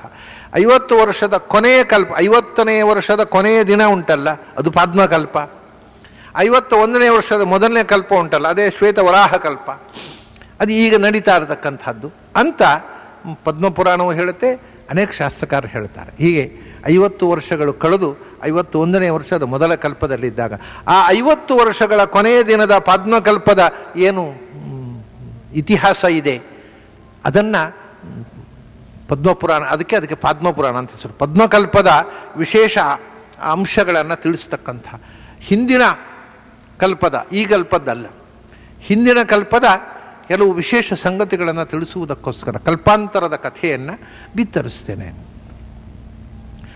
ಹಾಗೆ ಹೇಳ್ತಾ ಏನು ಉದ್ದೇಶ, ಪುರಾಣದ ಉದ್ದೇಶ ಏನಪ್ಪ, ಯಾಕೋಸ್ಕರ ನಮಗೆ ಏನಾಗಬೇಕು ಪುರಾಣ ಓದಿ? ನಮಗೆ ಆರಾಮ ಒಂದಿಷ್ಟು ಕಾಲೇಜಿಗೆ ಹೋಗೋದು, ಒಂದಿಷ್ಟು ಕಲಿತು ಒಂದು ಸರ್ಟಿಫಿಕೇಟ್ ಪಡೆಯೋದು, ಆ ಸರ್ಟಿಫಿಕೇಟ್ ತೋರಿಸಿ ಎಲ್ಲಿಯಾದರೂ ಒಂದು ಕೆಲಸ ಪಡೆಯೋದು, ಕೆಲಸದಲ್ಲಿ ತಿಂಗಳ ಎಂಡಿಗೆ ಎಷ್ಟು ಕೊಟ್ಟರು ಅಷ್ಟು ಖರ್ಚು ಮಾಡಿ ಆರಾಮಾಗಿ ಬದುಕೋದು. ಇದು ಪುರಾಣ ಯಾಕೆ ಬೇಕು? ನಮಗೆ ಬೇಕಾಗೋದು ಆರಾಮವಾದ ಜೀವನ, ಕಿಸೆ ತುಂಬ ದುಡ್ಡು, ಆರಾಮವಾದ ಜೀವನ. ಅದು ಪುರಾಣ ಏನು ಬೇಕಿಲ್ಲ. ಅದಕ್ಕೆ ಹೇಳ್ತಾರೆ ಅವರು, ಹೀಗಿದೆ ವಿಷಯ. ಪುರಾಣ ಯಾಕೆ ಬೇಕು ಅಂದರೆ ಸ್ವಲ್ಪ ತಲೆ ಖರ್ಚು ಮಾಡಬೇಕು ನಾವು ಅಂತ. ದೇವರು ಕೊಟ್ಟಿದ್ದಾನಲ್ಲ ತಲೆ ಅಂತ, ಪ್ರಾಣಿಗಳಿಗೆ ಕೊಡಲಿಲ್ಲ, ನಮ್ಗೆ ಕೊಟ್ಟಿದ್ದಾನೆ, ಅದನ್ನು ಖರ್ಚು ಮಾಡದೆ ಬಿಟ್ಟರೆ ಹೇಗೆ? ಕೊಟ್ಟದನ್ನು ಉಪಯೋಗ ಮಾಡಬೇಕಲ್ವ?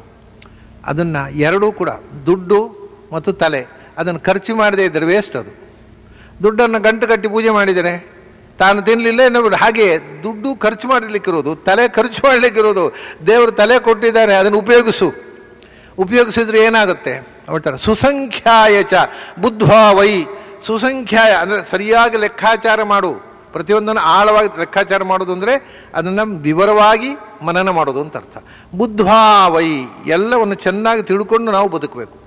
ಜೀವನದ ಅರ್ಥ ಏನು, ಯಾಕೋಸ್ಕರ ಈ ಬದುಕು ಇದೆ, ಇದು ಸಾರ್ಥಕ ಆಗಬೇಕಾದ್ರೆ ನಾವು ಜೀವನದಲ್ಲಿ ಏನನ್ನ ಮಾಡಬೇಕು, ಏನನ್ನು ತಿಳ್ಕೋಬೇಕು, ಇದು ಬಹಳ ಮುಖ್ಯವಾಗುತ್ತೆ. ಒಟ್ಟಾರೆ ಹೇಗಾದರೂ ಬದುಕಿ ಇದ್ದಷ್ಟು ದಿವಸ ತಿನ್ನೋದು, ಉಣ್ಣೋದು, ಮಲಗೋದು, ಒಂದಿನ ಸಾಯೋದು ಅಲ್ಲ. ಬದುಕಿಗೆ ಏನು ಅರ್ಥ, ಇದನ್ನು ಯಾರು ಯೋಚಿಸುವುದಿಲ್ಲ, ಪ್ರಾಣಿಗಳು ಯೋಚಿಸುವುದಿಲ್ಲ. ಆದರೆ ಮನುಷ್ಯನಿಗೆ ಯೋಚಿಸುವ ಶಕ್ತಿ ಕೊಟ್ಟಿದ್ದಾನೆ. ಮನುಷ್ಯನು ಯೋಚಿಸದೇ ಇದ್ದರೆ ಅಂದರೆ ಸುಸಂಖ್ಯಾಯ ಅಂದರೆ ಲೆಕ್ಕಾಚಾರ ಮಾಡಬೇಕು. ಪ್ರತಿ ಕ್ಷಣವೂ ಲೆಕ್ಕಾಚಾರ ಮಾಡಬೇಕು, ಇದು ವೇಸ್ಟ್ ಆಗದೆ ಹಾಗೆ ಹೇಗೆ ಬದುಕಬೇಕು ಅಂತ. ಹೀಗೆ ಪ್ರತಿ ಕ್ಷಣವನ್ನು ಲೆಕ್ಕಾಚಾರ ಮಾಡಿ ತಿಳಿದು ಬದುಕು. ಬದುಕಿನ ಒಂದೊಂದು ಕ್ಷಣವೂ ಸಾರ್ಥಕ ಆಗಬೇಕು. ಸುಸಂಖ್ಯಾಯ ಚ ಬುದ್ಧ್ವಾ ವೈ, ಏನು ತಿಳ್ಕೋಬೇಕು? ಬ್ರಹ್ಮಣಶ್ಚಾಪ್ಯನಿತ್ಯತಾಂ, ಬ್ರಹ್ಮಕಲ್ಪ, ಬ್ರಹ್ಮನ ಪೂರ್ವಜೀವನದ ಕೊನೆಯ ದಿವಸ ವರಾಹಕಲ್ಪ 432 ಕೋಟಿ ವರ್ಷ. ಒಂದು ದಿನ ಅಂದರೆ 432 ಕೋಟಿ ವರ್ಷ ಆದರೆ ಅವನು ಒಂದು ತಿಂಗಳು ಅಂದರೆ ಎಷ್ಟಾಯಿತು, ಒಂದು ವರ್ಷ ಅಂದರೆ ಎಷ್ಟಾಯಿತು, 100 ವರ್ಷ ಅಂದರೆ ಎಷ್ಟಾಯಿತು? ಏನಪ್ಪ ಗಾಬರಿ ಆಗಬೇಡ. ಹೌದು, ಅವನು 100 ವರ್ಷ ಬೇರೆ 31,104,000 ಕೋಟಿ ವರ್ಷ ಆಗುವಾಗ 100 ವರ್ಷ ಆಗತ್ತೆ. ನಮಗೆ ಅಷ್ಟು ವರ್ಷ ಆಗುತ್ತೆ ನಮ್ಮ ಲೆಕ್ಕಾಚಾರದಲ್ಲಿ. ನಮಗೆ ಅಷ್ಟು ವರ್ಷ ಆಗಿ ನಾವೆಲ್ಲಿರ್ತೇವೆ ನಮ್ಮ ಲೆಕ್ಕಾಚಾರ. ಆದರೆ ಬ್ರಹ್ಮಣಶ್ಚಾಪಿ ಅನಿತ್ಯತಾಂ, 31,104,000 ಕೋಟಿ ವರ್ಷ ಆದಮೇಲೆ ಅವನು ಸತ್ತು ದೇಹತ್ಯಾಗ ಮಾಡಬೇಕಲ್ಲ. ಬ್ರಹ್ಮನಿಗೂ ಸಾವುಂಟು. ಜಗತ್ತಿನಲ್ಲೇ ಚತುರ್ಮುಖ ಬ್ರಹ್ಮ ಅಂದರೆ ಆದಿಜೀವ, ಅಂಥ ಇನ್ನೊಂದು ಜೀವ ಇಲ್ಲ, ಮಹಾಶಕ್ತಿ ಸಂಪನ್ನ. ಆದರೆ ಆ ಬ್ರಹ್ಮ ಸ್ತಂಭ ಪರ್ಯಂತಂ ಅಸಾರಂಚಾಪ್ಯನಿತ್ಯಕಂ ಬ್ರಹ್ಮಣಶ್ಚಾಪಿ ಅನಿತ್ಯತಾಂ. ಚತುರ್ಮುಖ ಪದವಿ ಕೂಡ ನಿತ್ಯ ಅಲ್ಲ. ನಿಮ್ಮ ಕಥೆ ಏನು? ಇಡೀ ಜಗತ್ತಿನ ಆದಿಶಕ್ತಿಯಾಗಿರ್ತಕ್ಕಂಥ ಚತುರ್ಮುಖ ಕೂಡ ಅವನು ಎಷ್ಟು ಚಿರಂಜೀವತಿ ಸ ವರ್ಷ ಶತಂ, 100 ವರ್ಷ ಬದುಕೋದು. ಅವನು 100 ವರ್ಷ ನಮ್ಮ ಲೆಕ್ಕಾಚಾರದಲ್ಲಿ 31,104,000 ಕೋಟಿ ವರ್ಷ ಆಗಬಹುದು. ಆದರೂ ಅವನು ಬದುಕು 100 ವರ್ಷ. ಅದರಿಂದ ಚತುರ್ಮುಖ ಪದವಿ ಸಿಕ್ಕಿದರೂ ಅದು ಶಾಶ್ವತ ಅಲ್ಲ. ಈ ಬದುಕಿನಲ್ಲಿ ಯಾವುದೂ ಶಾಶ್ವತ ಅಲ್ಲ. ಇದನ್ನು ಮೊದಲು ಯೋಚನೆ ಮಾಡು. ಬದುಕು ಟೆಂಪರರಿ, ಪರ್ಮನೆಂಟ್ ಅಲ್ಲ. ಇಲ್ಲಿ ನಮಗೆ ಶಾಶ್ವತವಾದ ಮನೆ ಅಲ್ಲ. ಇಲ್ಲಿ ಇರುವುದು ಸುಮ್ಮನೆ, ಅಲ್ಲಿರುವುದು ನಮ್ಮನೆ ಅಂತ ಮೊದಲು ತಿಳ್ಕೊಂಡು. ಬ್ರಹ್ಮಣಶ್ಚಾಪಿ ಅನಿತ್ಯತಾಂ, ಚತುರ್ಮುಖ ಪದವಿ ಸಿಕ್ಕಿದರೂ ಅದು ಶಾಶ್ವತ ಅಲ್ಲ, ಪರ್ಮನೆಂಟ್ ಅಲ್ಲ. ಸ್ವಲ್ಪ ಹೆಚ್ಚು ಕಾಲ ಇರ್ಬೋದು ಅಷ್ಟೇ ಹೊರತು ದೀರ್ಘ ಜೀವನ ಹೊರತು ಅದು ಕೊನೆ ಇದೆ. ಅನಂತವಾದಂಥ ಒಂದು ಬದುಕು ಅನ್ನೋದಿಲ್ಲ. ಆಗಲಿ ಎಷ್ಟು ದಿವಸ ಉಂಟು ಅಷ್ಟು ದಿವಸ ಆರಾಮವಾಗಿ ಏನು ಸಿಕ್ಕಿತೋ ಮಜಾ ಮಾಡ್ಕೊಂಡು ಬದುಕಬಹುದಲ್ವ. ಅದಕ್ಕೇನು ತೋಟು ಇದ್ದ ಅಲ್ಲಿ ಇನ್ನೊಂದು ದಿವಸ ಸಾಯಲಿಕ್ಕೆ ಉಂಟು, ಬದುಕಿದಾಗಲೂ ಉಪವಾಸ ಕೂತ್ಕೋಬೇಕಾ? ಇದ್ದಾಗ ಸುಖ ಪಡುವುದು, ಸಾಯುವಾಗ ಸಾಯೋದು. ಅದಕ್ಕೆ ಸಾಯ್ತೇವೆ ಅಂತ ಬದುಕಿದ್ದಾಗಲೂ ಯಾಕೆ ಕಷ್ಟಪಡಬೇಕು ಅಂತಾರೆ. ಅವ್ರು ಹೇಳ್ತಾರೆ ದೌರಾತ್ಮ್ಯಂಚೈವ ಭೋಗಾನಾಂ. ಈ ಬದುಕಿನಲ್ಲಿ ನೀನು ಏನನ್ನ ಸುಖ ಭೋಗ ಅಂತ ತಿಳ್ಕೊಂಡಿದ್ಯೋ ಅದು ಎಲ್ಲವೂ ನಿನ್ನನ್ನು ಕೆಳಕ್ಕೆ ತಳ್ಳತಕ್ಕಂಥ ಒಂದು ರೀತಿಯ ಅಧಃಪಾತದ ಸಾಮಗ್ರಿಗಳು ಹೊರತು ಯಾವುದೂ ನಿನ್ನನ್ನು ಎತ್ತರಕ್ಕೇರಿಸುವವುಗಳಿಲ್ಲ. ಜೀವನದಲ್ಲಿ ಯಾವುದನ್ನು ಸುಖ ಅಂತ ತಿಳ್ಕೊಂಡು ನಾವು ಭೋಗಿಸ್ತೇವೆ, ನಮ್ಮ ಇಂದ್ರಿಯಗಳ ಮೂಲಕ ಭೋಗ.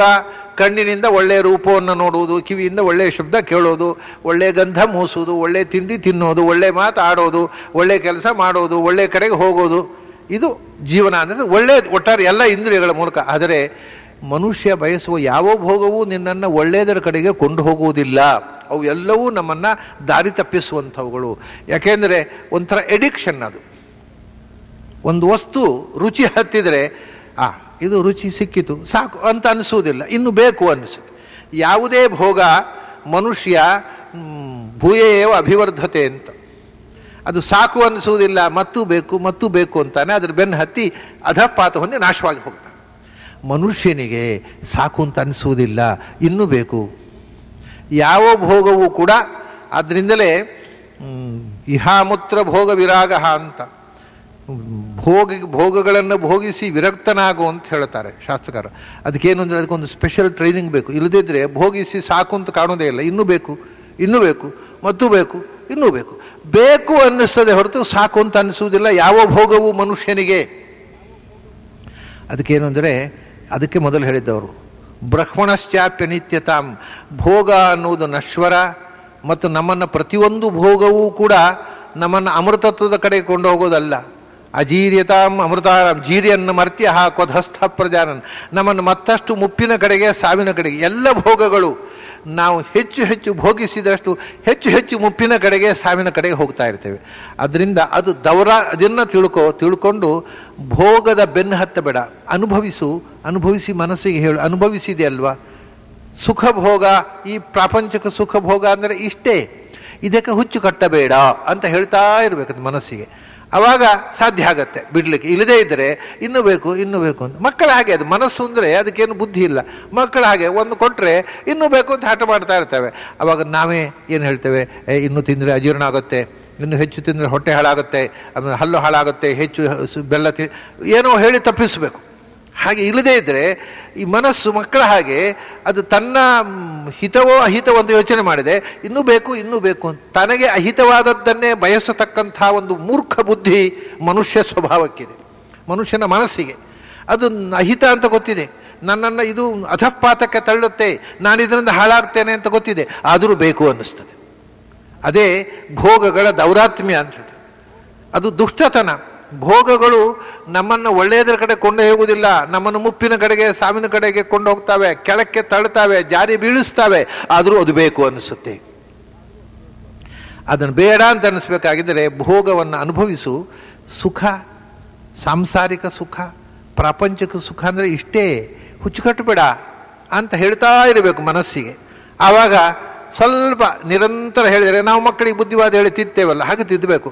ಅದನ್ನು ಶಾಲೆ ಹೋಗ್ಬೇಕು, ಹೋಗೋಲ್ಲ ಅಂತ ಶುರು ಮಾಡುತ್ತೆ. ಶಾಲೆಗೆ ಹೋದರೆ ಜಾಣ ಆಗ್ತೀನಿ, ನೀನು ಜಾಣ ಆದ ನಿನಗೆ ಪ್ರೈಸ್ ಕೊಡ್ತಾರೆ ಮಾಸ್ಟ್ರು, ಎಲ್ಲರೂ ಪ್ರೀತಿ ಮಾಡ ಮೆಲ್ಲ ಹಾಗೆ ಮನಸ್ಸನ್ನು ರಂಜಿಸಿ ರಮಿಸಿ ರಮಿಸಿ ಒಳ್ಳೆಯದನ್ನು ಮಾಡುವಂತೆ ಕೆಟ್ಟದ್ದನ್ನು ಮಾಡದಂತೆ ಟ್ರೈನ್ ಮಾಡ್ತಾ ಇರಬೇಕು. ಇಲ್ಲದೇ ಇದ್ದರೆ ಕೆಟ್ಟದ್ದನ್ನೇ ಬೇಕು ಅಂತ ಹಠ ಹಿಡಿತದೆ. ಅದು ದೌರಾತ್ಮ್ಯಂಚ ಇವ ಹೋಗಾನಾಂ. ಅದು ಹೇಗೆ ರಮಿಸುವುದು, ಅದಕ್ಕೆ ಅರ್ಥ ಆಗುವಾಗ ಹೇಳಬೇಕು. ಈ ಹೇಗೆ ಅಂದರೆ ಸಂಸಾರಸ್ಯ ಚ ಕಷ್ಟತಾಂ. ನೀನು ಸಂಸಾರ ಬೇಕು, ಸುಖ ಮಾತ್ರ ಇರೋದು ಸಂಸಾರದಲ್ಲಿ. ಒಂದು ಸುಖಕ್ಕೋಸ್ಕರ 10 ಕಷ್ಟಪಡುವುದಿಲ್ವ ನೀನು? ಅದನ್ನು ಹೇಳು ಮನಸ್ಸನ್ನು. ನೋಡು, ಈ ಒಂದು ಸುಖಕ್ಕೋಸ್ಕರ ಎಷ್ಟು ಕಷ್ಟಪಟ್ಟು ನೀನು, ಇಷ್ಟು ಕಷ್ಟಪಟ್ಟು ಸಿಕ್ಕಿದ್ದು ಒಂದು ಸುಖ. ಅಂದರೆ ಇಡೀ ಜೀವನದಲ್ಲಿ ಸುಖದ ರೇಷಿಯೋ, ಸುಖ ಮತ್ತು ದುಃಖದ ರೇಷಿಯೋ ಎಕ್ಸ್ಪ್ಲೈನ್ ಮಾಡಿ ಮನಸ್ಸಿಗೆ ಹೇಳು. ನೀನು ಒಂದು ಕ್ಷಣದ ಸುಖಕ್ಕೋಸ್ಕರ ಎಷ್ಟು ದಿವಸ ಒದ್ದಾಡಿದಿ? ಒಂದು ತಮಾಷೆ ಅಂದರೆ 1ನೇ ತಾರೀಕಿನ ದಿವಸ ಕೈಗೆ ಸಿಗುವ ಸಂಬಳಕ್ಕೋಸ್ಕರ 31 ದಿವಸ ಒದ್ದಾಡುವುದೇನು? 30 ದಿವಸದ ಒದ್ದಾಟ. 31ನೇ ದಿವಸ ಕೈಗೆ ಏನೋ ಒಂದು ಸಿಕ್ಕಿದಾಗ ಖುಷಿಯೋ ಖುಷಿ, ಆದರೆ 30 ದಿವಸದ ಒದ್ದಾಟ ಎಲ್ಲ ಮರೆತು ಹೋಗುತ್ತೆ. 30 ದಿವಸ ಕಷ್ಟಪಟ್ಟಿದ್ಯಪ್ಪ ಒಂದು ದಿವಸದ ಸುಖಕ್ಕೋಸ್ಕರ. ಅಂದ ಸುಖದ ಹಿಂದೆ ಕಷ್ಟದ ಪರಂಪರೆ ಇದೆ. ಅಂದ ನಿಜವಾಗಿ ಇರುವುದು ಕಷ್ಟ, ಸುಖ ಅಲ್ಲ. ಸಂಸಾರಸ್ಯ ಕಷ್ಟತಾಂ. ಈ ಬದುಕಿನಲ್ಲಿ ಸುಖಕ್ಕಿಂತ ಹೆಚ್ಚು ದುಃಖ ಇದೆ. ಅದನ್ನು ಮರೆತು ಬರೀ ಸುಖವನ್ನು ಮಾತನಾಡ್ತಾ ಕೂಡಬೇಡ. ಅದಕ್ಕೆ ನೋಡಿ, ಹಿಂದಿನವರು ಸಮುದ್ರ ತೀರಕ್ಕೆ ಹೋಗು ಸಂಜೆ ಹೊತ್ತು, ಸನ್ಸೆಟ್ ನೋಡಿ ಖುಷಿ ಪಡು, ಆದರೆ ಬರೇ ಖುಷಿ ಪಡೋದಲ್ಲ, ಅದರಲ್ಲಿರುವ ಕಠೋರ ಸತ್ಯವನ್ನು ಮರೆಯಬೇಡ. ಯಾಕೆ? ಸೂರ್ಯ ಮುಳುಗಿದ ಅಂದರೆ 24 ಗಂಟೆ ಆಯಿತು, ನಿನ್ನೆ ಸಂಜೆ ನೋಡಿದ್ದೆ, ಇವತ್ತು ಸಂಜೆ ನೋಡಿದೆ, ನನ್ನ ಬದುಕಿನಲ್ಲಿ 24 ಗಂಟೆ ಹೋಯಿತು, ನಾನು 24 ಗಂಟೆ ಸಾವಿಗೆ ಹತ್ತಿರವಾದೆ. ಇದು ಕಠೋರ ಸತ್ಯ. ಇದನ್ನು ಮರೆತು ವಾಟ್ ಎ ಬ್ಯೂಟಿಫುಲ್ ವ್ಯೂ ಅಂತ ಹೇಳಿದರೆ ಏನು ಉಪಯೋಗ? ವ್ಯೂ ಈಸ್ ಬ್ಯೂಟಿಫುಲ್ ಅಫ್ಕೋರ್ಸ್, ಆದರೆ ನಮ್ಮ ಬದುಕು 24 ಗಂಟೆ ಮೈನಸ್ ಆಯ್ತಲ್ಲ ಜೀವನ, ಅದು ಸತ್ಯ. ಅದನ್ನು ಮರಿಬೇಡ. ಅದನ್ನು ಹೇಳ್ತಾರೆ ಸಂಸಾರಸ್ಯ ಚ ಕಷ್ಟತಾಂ. ಜೀವನದ ಸುಖವನ್ನು ನಿರಾಕರಣೆ ಮಾಡಬೇಕು ನಾವು ಹೇಳೋಲ್ಲ, ಆದರೆ ಸುಖದ ಜೊತೆಗೆ ಕಷ್ಟವನ್ನು ಯಾಕೆ ನೀನು ಮರೀತಿ? ಅದು ನಿನಗೆ ಕಷ್ಟ 10 ಕಷ್ಟ ಕೊಟ್ಟು ಪ್ರಲೋಭನೆ ಒಂದು ಸುಖ ಕೊಡುತ್ತೆ. ಆ ಒಂದು ಸುಖಕ್ಕೋಸ್ಕರ 10 ಕಷ್ಟವನ್ನು ನಾವು ತಡ್ಕೋತೇವೆ. ಅದಲ್ಲ, ಆ ಕಷ್ಟವನ್ನು ನೀವು ಮನಸ್ಸಿಗೆ ಮನವರಿಕೆ ಮಾಡಿದರೆ, ಹೌದಲ್ಲ ಇಷ್ಟು ಕಷ್ಟ ಉಂಟಲ್ಲ, ಹಾಗಾದ್ರೆ ಬೇಡ ಅಂತದೆ. ಹಾಗೆ ಮಗುವಿನ ಹಾಗೆ ರಮಿಸಿ ರಮಿಸಿ ರಮಿಸಿ ಮನಸ್ಸನ್ನು ಟ್ರೈನ್ ಮಾಡಬೇಕು ಅಂತಾರೆ. ಮತ್ತೆ ಇಷ್ಟೆಲ್ಲ ಯಾಕೆ ಅಂದರೆ ದುರ್ಲಭತ್ವಂಚ ಮೋಕ್ಷಸ್ಯ. ನಮಗೆ ಮುಖ್ಯವಾಗಿ ಬೇಕಾಗಿರೋದು ಏನು ಗೊತ್ತಾ? ಇದು ಅಲ್ಲ ಅಂತ. ನಮಗೆ ಇದೇ ಅಂತ ತಿಳ್ಕೊಂಡಿರ್ತೇವೆ ನಾವು. ಇದೇ ಬದುಕು ಅಂದರೆ ಇದೇ, ಇಷ್ಟೇ ಅಲ್ಲ, ಇದರ ಆಚೆಗೆ ಏನೋ ಇದೆ. ಇದರಿಂದ ಬಿಡುಗಡೆ ನಮ್ಮ ನಿಜವಾದಂಥ ಅಸ್ತಿತ್ವ ಇರುವುದು. ಆ ಬಿಡುಗಡೆಯ ಕಡೆಗೆ ನಾವು ಸಾಗಬೇಕು. ಅದು ಅಷ್ಟು ಸುಲಭ ಅಲ್ಲ. ಇಲ್ಲಿಂದ ಪಾರಾಗುವುದು, ಒಮ್ಮೆ ನೀವು ನೀರಿಗೆ ಇಳಿದು ಬಿಟ್ಟರೆ ಅದು ಉಡದ ಹಿಡಿತ. ಅದು ಗಜೇಂದ್ರ ಮೋಕ್ಷ ಕಷ್ಟ. ಅದು ನೀರಿನಲ್ಲಿ ಇಳಿದು ಬಿಟ್ಟರೆ ಮೊಸಳೆ ಹಿಡಿದ ಹಾಗೆ ಈ ವಿಷಯಗಳು ಹಿಡಿದು ಬಿಡ್ತವೆ. ಆ ವಿಷಯಗಳು ಕಚ್ಚಿ ಹಿಡ್ಕೊಂಡು ಬಿಟ್ಟರೆ ಅದರಿಂದ ತಪ್ಪಿಸ್ಕೊಂಡು ಮೇಲೆ ಬರುವುದೇ ಸಾಧ್ಯ ಇಲ್ಲ. ಅದರಿಂದ ಪಾರಾಗುವುದು ಬಹಳ ದುರ್ಲಭ. ಅದನ್ನು ನಾನು ಸಾಧಿಸಬೇಕು. ಯಾವುದು ದುರ್ಲಭವೋ ಅದನ್ನು ನಾನು ದುರ್ಲಭತ್ವಂಚ ಮೋಕ್ಷಸ್ಯ. ಅದನ್ನು ನಾನು, ಇದರಿಂದ ಬಿಡುಗಡೆಯ ದಾರಿ ನನಗೆ ಮುಖ್ಯ ಹೊರತು ಇಲ್ಲೇ ಇರುವುದಲ್ಲ. ಅದಕ್ಕೋಸ್ಕರ ಏನು ಮಾಡಬೇಕು? ಇದೆಲ್ಲ ಇದು ನಶ್ವರ, ಇದು ಬಿಡುಗಡೆ ಇರದಂಥ ಸಂಕಟಗಳ ಸರಮಾಲೆ ಅಂತ ಹೇಳ್ತಾ ಮನಸ್ಸಿನಲ್ಲಿ ಕ್ರಮೇಣ ವೈರಾಗ್ಯ, ಡಿಟ್ಯಾಚ್ಮೆಂಟ್ ಬೆಳೆಯುತ್ತೆ. ಇದು ಬೇಕಿಲ್ಲ, ಇದು ಬೇಡ ಅಂತ ಕಾಣುತ್ತೆ. ವೈರಾಗ್ಯಾತ್ ದೋಷ ದರ್ಶನಂ. ವೈರಾಗ್ಯ ಬಂದಾಗ ಇದರಲ್ಲಿ ಇರತಕ್ಕ ದೋಷಗಳು ಸ್ಪಷ್ಟವಾಗಿ ಕಾಣುತ್ತೆ. ಅಲ್ಲಿ ತನಕ ಇದರಲ್ಲಿ ಅಟ್ಯಾಚ್ಮೆಂಟ್ ಇರುತ್ತೆ. ಅದರಿಂದ ದೋಷವು ದೋಷವಾಗಿ ಕಾಣೋದಿಲ್ಲ, ದೋಷವು ಗುಣವಾಗಿ ಕಾಣುತ್ತೆ. ಏನು ಬೇಕಾದರೆ ಆಗಲಿ, ಬಂದದ್ದು ಬರಲಿ, ನನಗೆ ಬೇಕು ಅಂತಾನೆ. ಆದರೆ ವೈರಾಗ್ಯ ಬರಲಿಕ್ಕೆ ಪ್ರಾರಂಭ ಆದಾಗ ಮತ್ತೆ ದೋಷ ದರ್ಶನ. ಆವಾಗ ಇದರಲ್ಲಿರತಕ್ಕ ಒಂದೊಂದು ದೋಷವೂ ಕೂಡ, ಅಯ್ಯೋ ಇಷ್ಟು ಸಮಸ್ಯೆಗಳಿವೆ, ನಾನಿದನ್ನು ಯೋಚನೆ ಮಾಡದೆ ಕಣ್ಮುಚ್ಚಿಕೊಂಡು ಇದನ್ನು ಪ್ರೀತಿಸಿದನಲ್ಲ ಅನ್ನುವ ಭಾವ, ಪಶ್ಚಾತ್ತಾಪ ಬರಲಿಕ್ಕೆ ಪ್ರಾರಂಭ ಆಗುತ್ತೆ. ವೈರಾಗ್ಯಾತ್ ದೋಷದರ್ಶನಂ. ಆಗ ಯಾವಾಗ ಇದರಲ್ಲಿ ದೋಷ ಬಂದು ಖಂಡಿತೋ ಇದು ಬೇಡ ಅಂತ ಕಾರಣ ಶುರುವಾಗುತ್ತೆ. ಇದರ ಬೆನ್ನು ಹತ್ತಬಾರದು, ಇದು ಬೆನ್ನು ಹತ್ತಿದ್ರೆ ಸಮಸ್ಯೆಗಳೇ ಹೊರತು ಸುಖ ಇಲ್ಲ ಅಂತಾದಾಗ ಸಮಸ್ಯೆ ಇಲ್ಲದ ಆನಂದ ಎಲ್ಲಿದೆ? ಆನಂದಂ ಬ್ರಹ್ಮಣೋ ಪ್ರಾಪ್ತ ನ ಬಿಭೇತಿ ಕುತಶ್ಚನ. ಇದು ಉಪನಿಷತ್ನಲ್ಲಿ ಆನಂದಂ ಬ್ರಹ್ಮಣೋ ವಿದ್ವಾನ್ ನ ಬಿಭೇತಿ ಕುತಶ್ಚನ, ತೈತಿರಿಯ. ಆನಂದಂ ಬ್ರಹ್ಮಣೋ ಪ್ರಾಪ್ತ ನ ಬಿಭೇತಿ ಕುತಶ್ಚನ, ಇದು ಪದ್ಮ ಪುರಾಣ. ಇತಿಹಾಸ ಪುರಾಣಾಭ್ಯಾಂ ವೇದಂ ಸಮುಪಬ್ರಹ್ಮೇತ್. ಆವಾಗ ನಶ್ವರವಲ್ಲದ ಸ್ವರೂಪಭೂತವಾದಂಥ ಒಂದು ಆನಂದ ಇದೆ. ಅದು ಬ್ರಹ್ಮನನ್ನು ತಿಳ್ಕೊಂಡಾಗ ಮಾತ್ರ ಸಿಗುವಂಥ ಆನಂದ, ಭಗವಂತನ ಬಳಿ ಮಾತ್ರ ಇರುವಂಥ ಆನಂದ, ಈ ಲೌಕಿಕ ಆನಂದ ಅಲ್ಲ ಅಂತ ತಿಳಿದಾಗ ಅದು ಎಲ್ಲಿದೆ? ಒಳಗೆ ಇದೆ. ನಾವು ಒಳಗಿನಿಂದ ನಿಜವಾದ ನಿತ್ಯವಾದ ಆನಂದ ಇದ್ದುಕೊಂಡು ಹೊರಗಿನಿಂದ ಆನಂದವನ್ನು ಅರಸಿದೆವು. ಆ ಟೆಂಪರರಿ ಆನಂದಕ್ಕೋಸ್ಕರ ಈ ನಿತ್ಯ ಆನಂದವನ್ನು ತೊರೆದೆವು. ಈ ಟೆಂಪರರಿ ಆನಂದದಿಂದ ನಿತ್ಯ ಆನಂದದ ಕಡೆಗೆ ಒಳಗೆ